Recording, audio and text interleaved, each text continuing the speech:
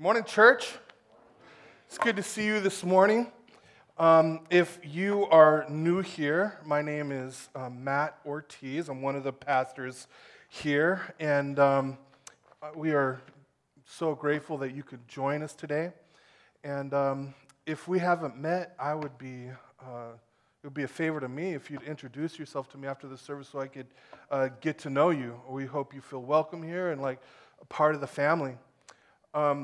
During the month of December, we're spending the whole month in anticipation of Christmas, where we celebrate the birth of God the Son being born into this world that God created to save us and to deliver us and to live with us. And, as I was preparing for this series and thinking through it and what we would focus on with each individual week, my desire, my hope is that we don't approach Christmas like we do every other year, where we just kind of get in the habit, so much so that we kind of get wrapped up with celebrating Christmas like the rest of the United States does, regardless of whether or not they believe in Jesus or not. The busyness of it all, or the stress of it all, and then we forget why we're celebrating Christ in the first place. And so, in this first message, we're dealing with some concepts, a doctrine that's difficult to grasp, I think. I think if we're all honest, you're going to find out we might accept it, but it's difficult to understand. And so, since we've heard it before, we just might let it go in one ear and out the other, or shrug it off. My desire is that as we go through this, that the Holy Spirit would stir something in your heart that leads to a greater love for God and a greater affection for God and deeper gratitude for God, so that your heart gets filled more and more with each passing week with the desire to worship God and celebrate the arrival of Jesus, our King, on Christmas morning. And so I want you to be as engaged as you possibly can, and maybe listen with new ears and pray for new understanding. That this would not just be some theological exercise, but that on a practical level it'll change your heart, so therefore it changes the way that you live. I'm not interested in being a church or even a Christian that just goes through the empty motions. It is my prayer that the Holy Spirit would move among us. So the first passage that we're tackling for the month of December here is John chapter 1, the first 18 verses. There is an amazing book called Knowing God. It was written by this brilliant author named J.I. Packer. And I've read this quote to you before, and it's one of my favorite. And J.I. Packer says this. He says, "It is no wonder that thoughtful people find the gospel of Jesus Christ hard to believe, for the realities with which it deals pass man's understanding. But it is sad that so many make faith harder than it need be by finding difficulties in the wrong places." And what are those wrong places? Well, Packer gives us some examples. People ask, how can the death of Jesus have anything to do with my life here and now for all of the bad stuff that I've ever done?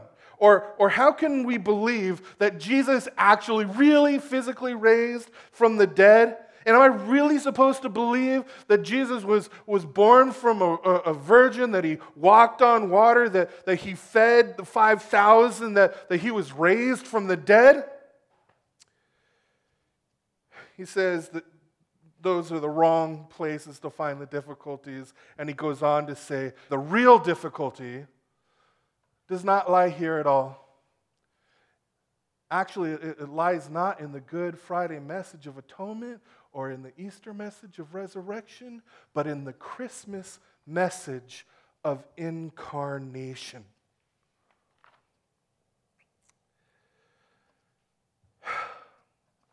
He goes on to say, it is here, in the thing that happened at that first Christmas, that the profoundest and most unfathomable depths of the Christian revelation lie. The Word became flesh. God became man. The divine Son became a Jew. The Almighty was born as a baby. And the more you think about it, he says, the more staggering it gets. This is the real stumbling block in Christianity. So when we read those first few words out of John chapter 1, we read, the Word became flesh. It raises all kinds of questions, right? Well, we can't, address all of them, but we're going to address 3 of them this morning. And the first question is this: who is the Word? John opens this with this crazy sentence. He says this.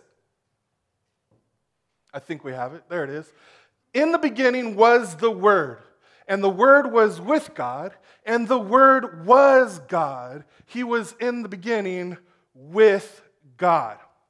Okay, now, there's this age-old question that people have been asking for thousands upon thousands of years, and that question is, what is the meaning of life, right? Throughout history and around the world, people have been pursuing the answer to the meaning of life in all kinds of creative ways, and they do it through religion or through philosophy or through science. The latest comes from Stephen Hawking and his crew, what is known as the theory of everything, abbreviated TOE, TOE. And TOE is a formula that's supposed to eventually explain everything, like how the universe was created, how the universe was maintained, like how light came to exist, how life came to exist. And John is telling us right here, and he's opening words, that the theory of everything that you're looking for, the meaning of life that explains everything, it is not a formula. It is a person. The source of life and light, the theory of everything is the Word. And I'll introduce him to you, John says. So who is the Word? Well, first we see that the Word is eternal. Remember John, how he started by saying, in the beginning? Does that sound familiar at all? You've heard that before, right? The opening few words of the Bible in Genesis, in the beginning, God created the heavens and the earth. And this is saying that before the beginning, before God created, nothing existed except for God. And then God created everything out of nothing. So John writes, in the beginning was the Word. In eternity, before anything was created, the Word already was. The Word had no beginning. Therefore, that means the Word always existed. The Word is eternal. Now stick with me here, all right?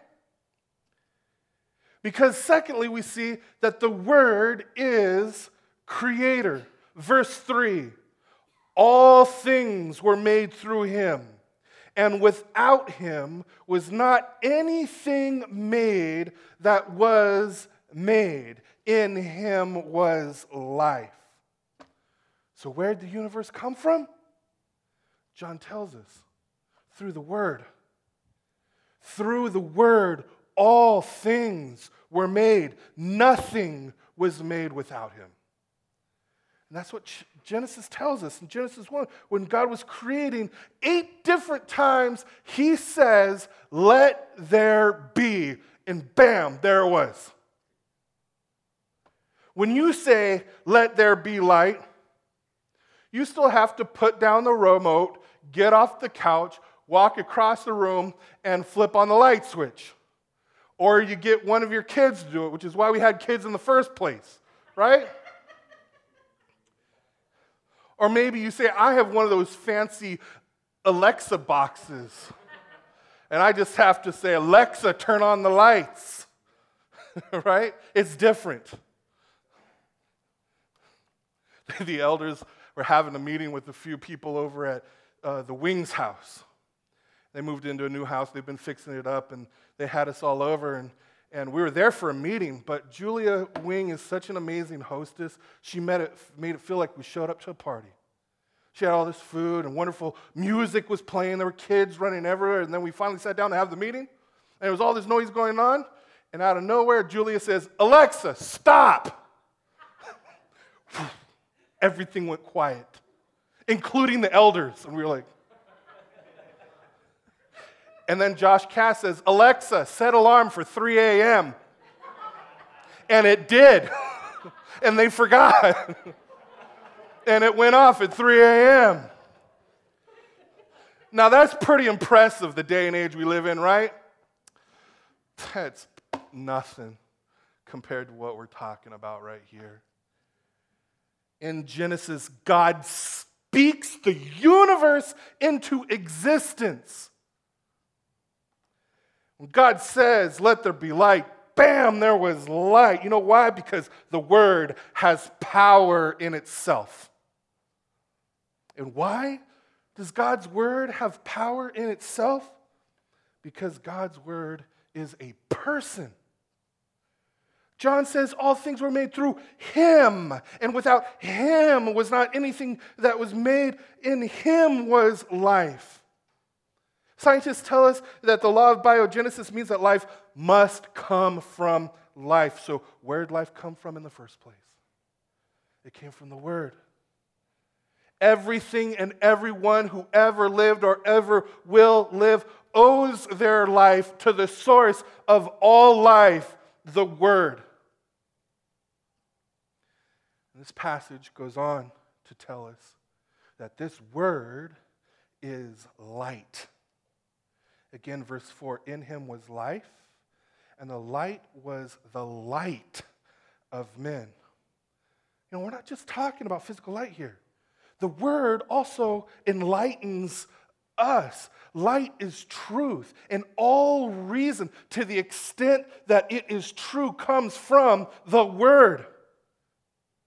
Most importantly, the Word sheds light on our spirituality. Are you feeling dead in your Christian walk, like there's nothing stirring in your heart or in your soul?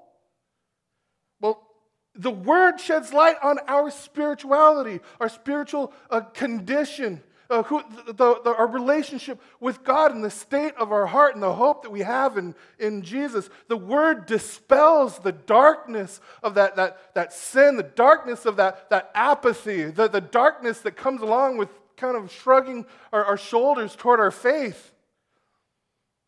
In verse 5, John writes, the light shines in the darkness, and the darkness has not overcome it. Now, some of you need this doctrine more than you realize. This is not just some intellectual exercise. There's very real, down-to-earth implications for your life, for your heart, for your perspective on the world and all of its brokenness. You need to remember, I don't know what it is that you're going through right now, or how overwhelmed you might be, or how depressed you might be, or what kind of great loss that you've been going through. Light is stronger than darkness. Darkness will not prevail against it. I mean, we see in the physical world, a little flame can dominate a dark room, a pitch black room. It's just as true, if not more, in the spiritual world. It feels dark. He is the light. And you're reminded that darkness cannot overcome that light. That means that God's got you. He's got you. No matter what you're going through, no matter how dark your life or the world seems.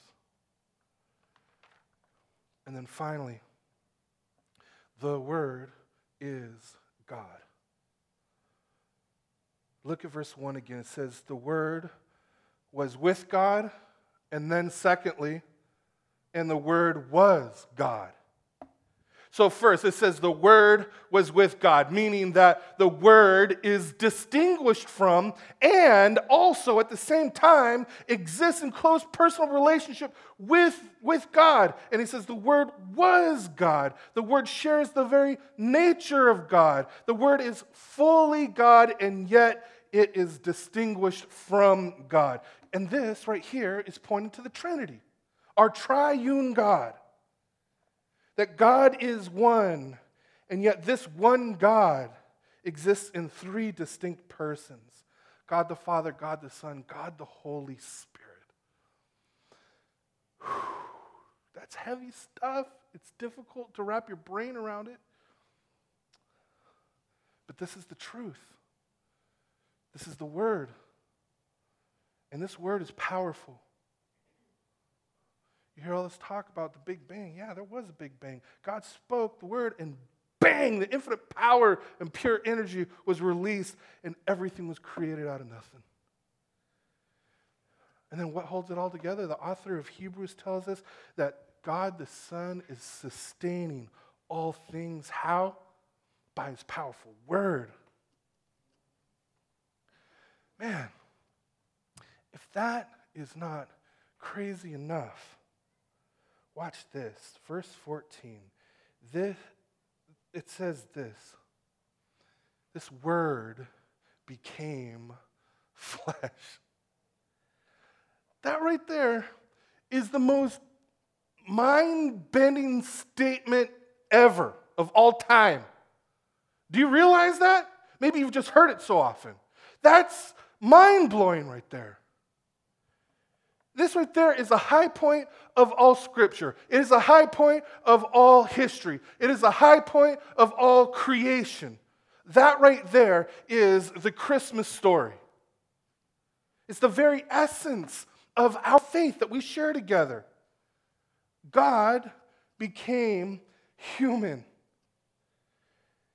And God enters the world not as a king, not as an emperor, not as an impressive 5-star general, but as a fetus conceived out of wedlock, born in a barn, next to dirty, smelly farm animals, to a poor Jewish carpenter and his peasant wife.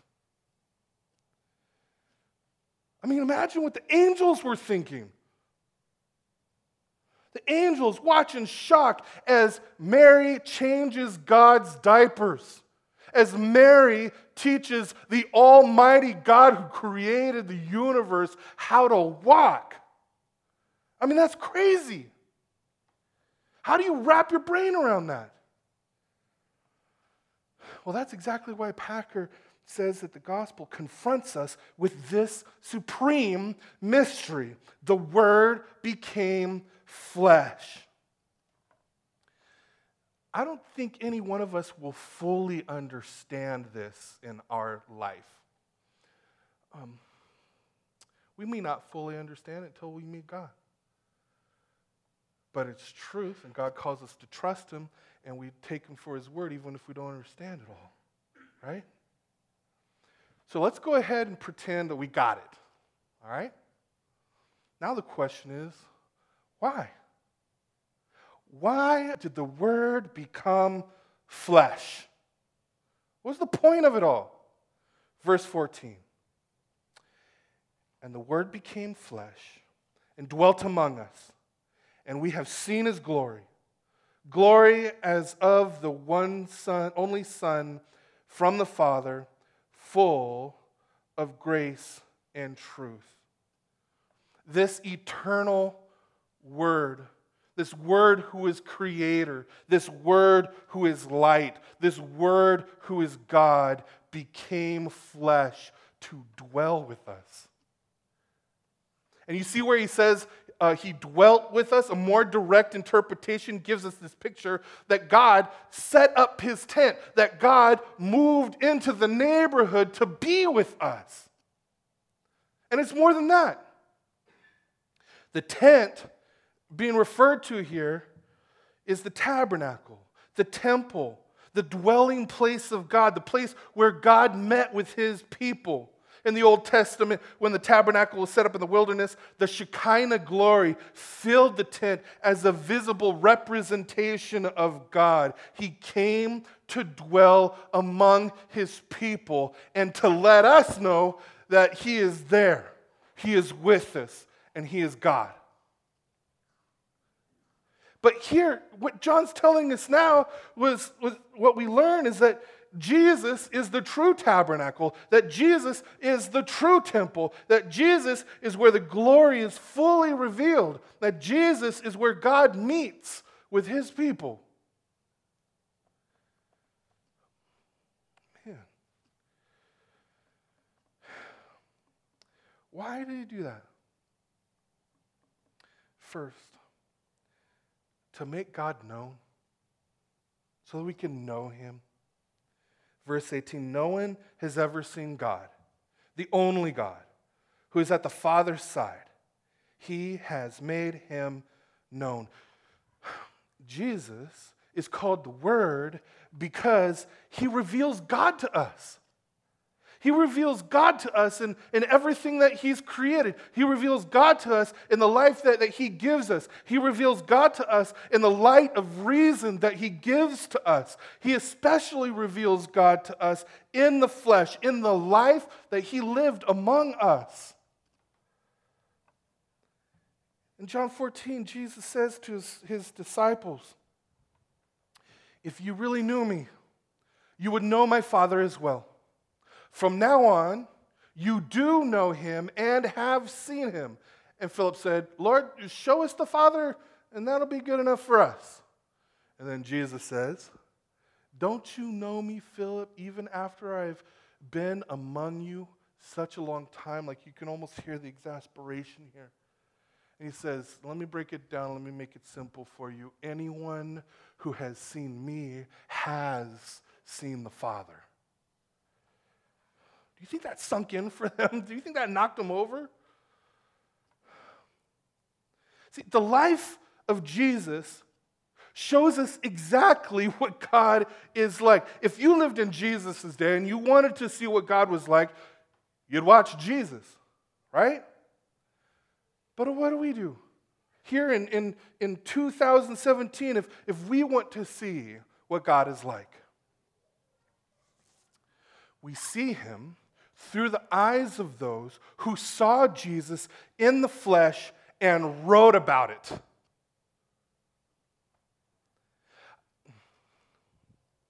I think when we don't have a passion for the Scriptures, I think it reveals that we don't have a passion to really know God at all. When we read the Scriptures, especially gospel, you know what we're seeing? We see the Creator and his power as he calms the storm and he walks on water. We see the light of the world as he heals the blind and he casts out the powers of darkness. We see the source of all life as he stands at the tomb of Lazarus, who had been dead for 4 days, and commands him to come out, and he does. The Word became flesh to make God known to us. But also, he became flesh to bless us, to bless God's people. Verse 16, for from his fullness we have all received grace upon grace. I love this. Jesus came to us so that we might experience and benefit from and be blessed by his grace. And where do we see the glory of God's grace? We can see it in the pages of his selfless life as he loved people and as he served people and as he lived for the glory of God day in, day out. And then we see the fullest revelation of God's grace at the cross. The cross is the source of grace upon grace, which is wave after wave after wave after wave of grace to bless you. You know, it's on the cross that the Creator was crucified by His creatures that He created. The God of life died. The light was snuffed out by the darkness. The one who was with God in the beginning cried out to the Father, but there was silence. The one who breathed life into each of our lives, the one who sustains every single second of every day, now steps down and He stands face to face with the power of death. And what does Jesus do? Jesus says, with all of the confidence and all the authority of God, okay, this time you win.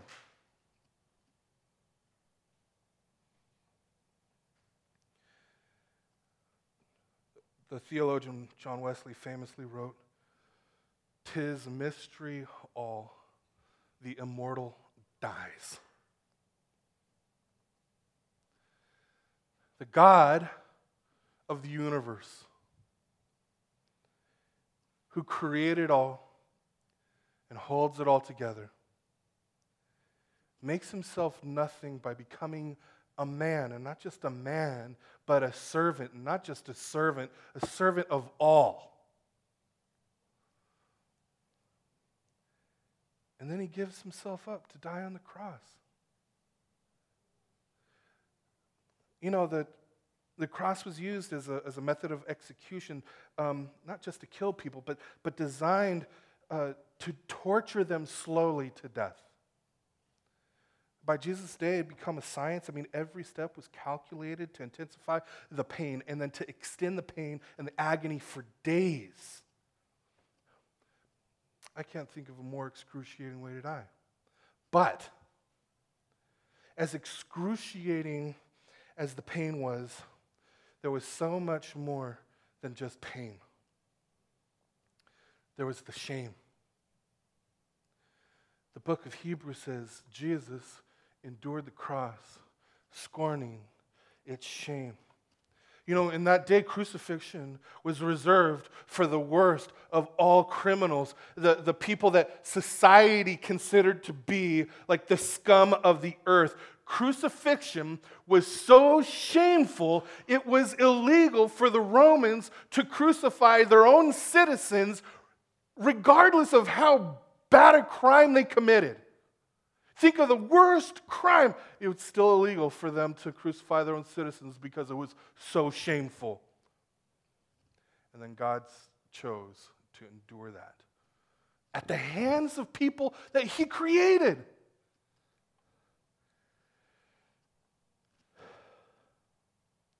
So,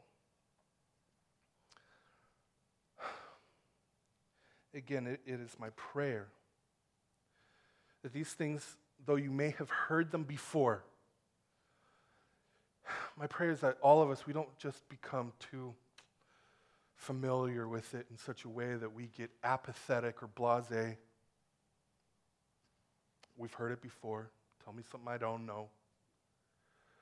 My prayer is that the Holy Spirit would stir within all of us a greater affection for God and just a greater sense of awe, just being blown away by who God is and what He's done for us, so that it changes the way that we live and the purpose that we have in life. And the question is, how will we respond? And the passage shows us two different responses. First, some did not receive Him. That's one response. Verse 10, He was in the world, and the world was made through Him, yet the world did not know Him. He came to His own, and His own people did not receive Him. So John is telling us that from the beginning, you know, God's been planning a life for us, and He's been creating our home. The earth and the universe that He created clearly reveals who God is.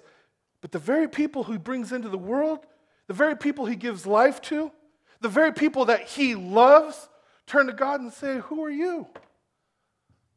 We don't know you. He came to his own, and his own did not receive him. I'm telling you, at some point, and this is not just for Christians, but also Christians, there are times when we just simply ignore the creator of the universe who gave us life and had poured grace upon our hearts and to save. There are times where we just ignore that. There are times when we reject, where we turn our back on this gracious, glorious God for these other things that we think, we hope will make us happy, things that we have to have for us to be okay. It's not just non-Christians that do this. Christians functionally, we turn to other things for life, other things for joy. All of us at some point reject him. And you know what the heart is behind all? You know what the issue is there when we do that? It's self-righteousness is what it is. It's self-righteousness. I mean, there are self-righteous people who say they're Christians, but really do actually reject Jesus. They don't believe the truth that they are sinners too, maybe intellectually, but not functionally. That's not been internalized. That they are desperate for Jesus and his grace too. You know, I've talked to people who grew up in a Christian home and involved in ministry forever. It wasn't until they were in their late 20s that they realized, oh man, God's grace is for me. Totally revolutionized their relationship with God. We do not appreciate grace until we see how desperate we are for his grace.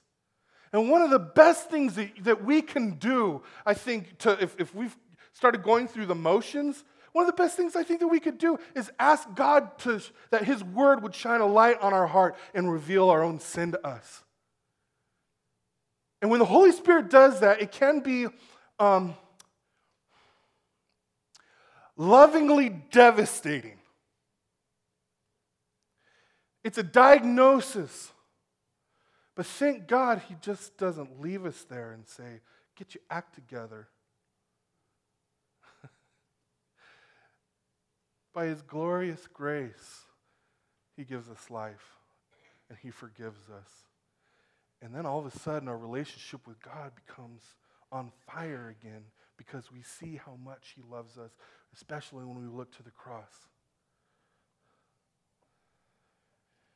You know, maybe you're not a Christian at all. There are plenty of people who say, I don't need Jesus. You know what? To be honest, some people say, I'm more loving than those judgmental Christians all on my own. But I want you to see something. That's more self-righteousness, okay? That's more self-righteousness. It's a looking to yourself for righteousness. And then there are others, by God's grace, some did receive him and still do. Verse 12, but to all who did receive him, who believed in his name, he gave the right to become children of God. If you're a Christian, this should fill you with a sense of relief. For those of you who are not Christians yet, but you're checking it out, you know what? Maybe you've come to a place where you realize that self-righteousness doesn't work at all. And maybe you've realized that you can't save yourselves. Or maybe you realize that you can't be good enough. And so now you just feel lost and you've become desperate for grace. If that's you, first of all, I want you to know that is God waking you up to see your need for him, right? And he is saying to you, just trust me. The purpose in life that you're looking for, the meaning in life you're looking for, he says, it's found in me. Come to me, and I will bless your socks off beyond anything that this world could ever do for you. This is him pursuing you. And so my question for you, if you've not yet put your faith and trust in Jesus, my question for you, will you receive him? Will you receive him this morning? Will you give your life to him, your heart to him, your soul to him? Will you trust him as your deliverer, the one that took our punishment on the cross so that we never would have to be punished? Will you trust him? Will you follow him? Will you finally start your relationship with him today? Don't put it off any longer. He's been calling you, drawing you to himself your whole life. And today, you're hearing that calling through me. Trust him today. I'm telling you, God had to open my eyes to this. I did not have eyes to see. I'm not smart enough to know who God is. He had to open my eyes to see my need for the cross. He needed to show me that Pastor Matt Ortiz is so sinful it took nothing less than the crucifixion, the death of God the Son to save me. Man, you know what happens if we all get that? It changes our hearts. It gives us humility. It changes the way we live and the way that we treat other people. And the more Christians grow in that, the world becomes more a loving and gracious, beautiful place known as the advancing kingdom of God. And it advances because God, through his Holy Spirit, is giving life to people, giving them eyes to see, hearts to believe, to look to him, to trust him, to live for him. As more Christians live for him, it changes the world in very practical and real ways. And he wants to work in and through you, wherever you are in life. Right here, right now. You don't have to wait.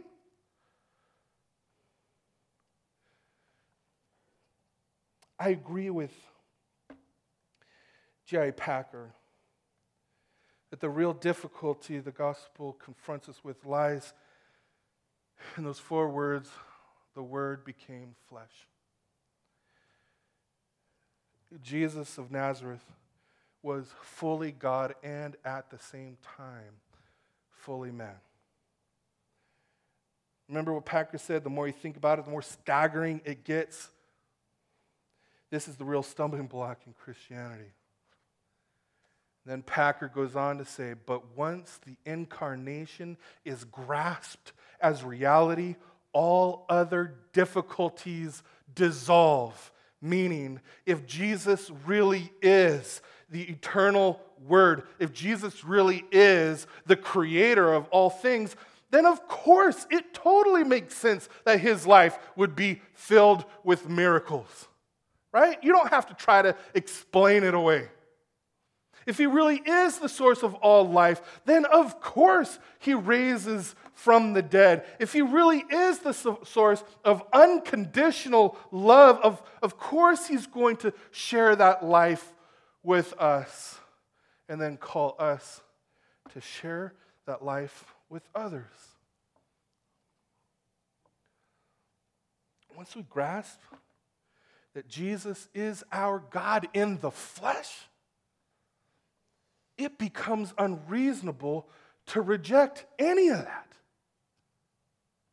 It all fits together. It all hangs together. The incarnation is itself an unfathomable mystery, but it makes sense of everything else in the New Testament and all of life.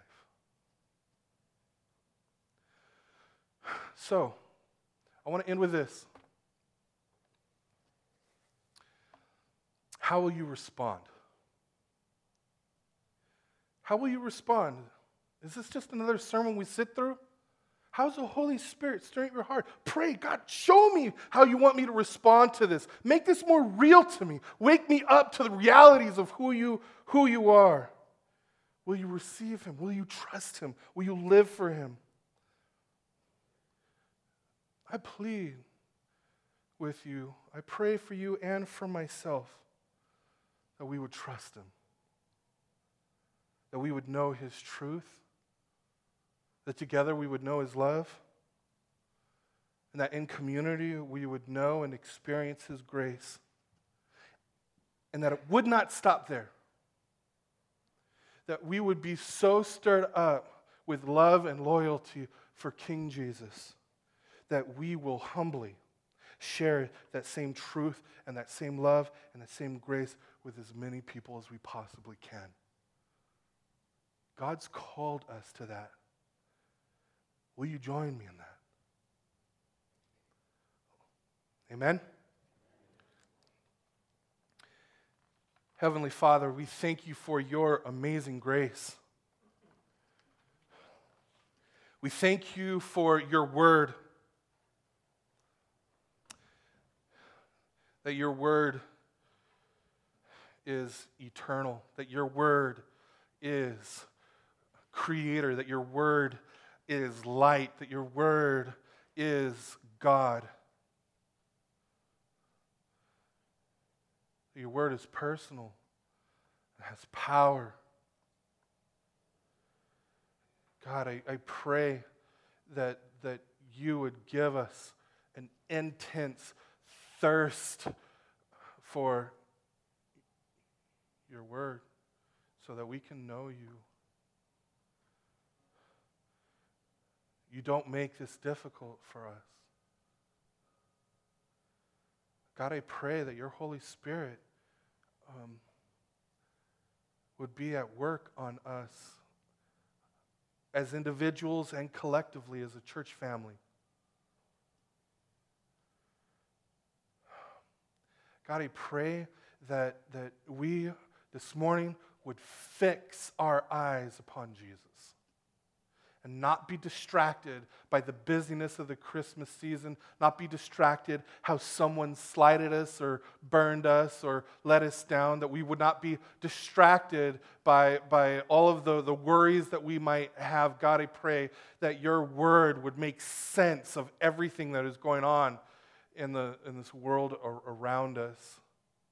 So often, God, we look at you through the lens of everything that's messed up in our lives. And God, I pray that we would look through the lens of your word to make sense of it all, that you would give us peace, that you would give us joy, that you would give us perseverance,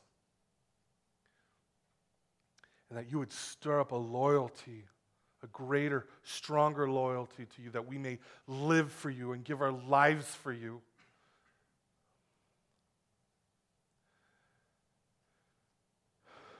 God, I pray that you would change us in this moment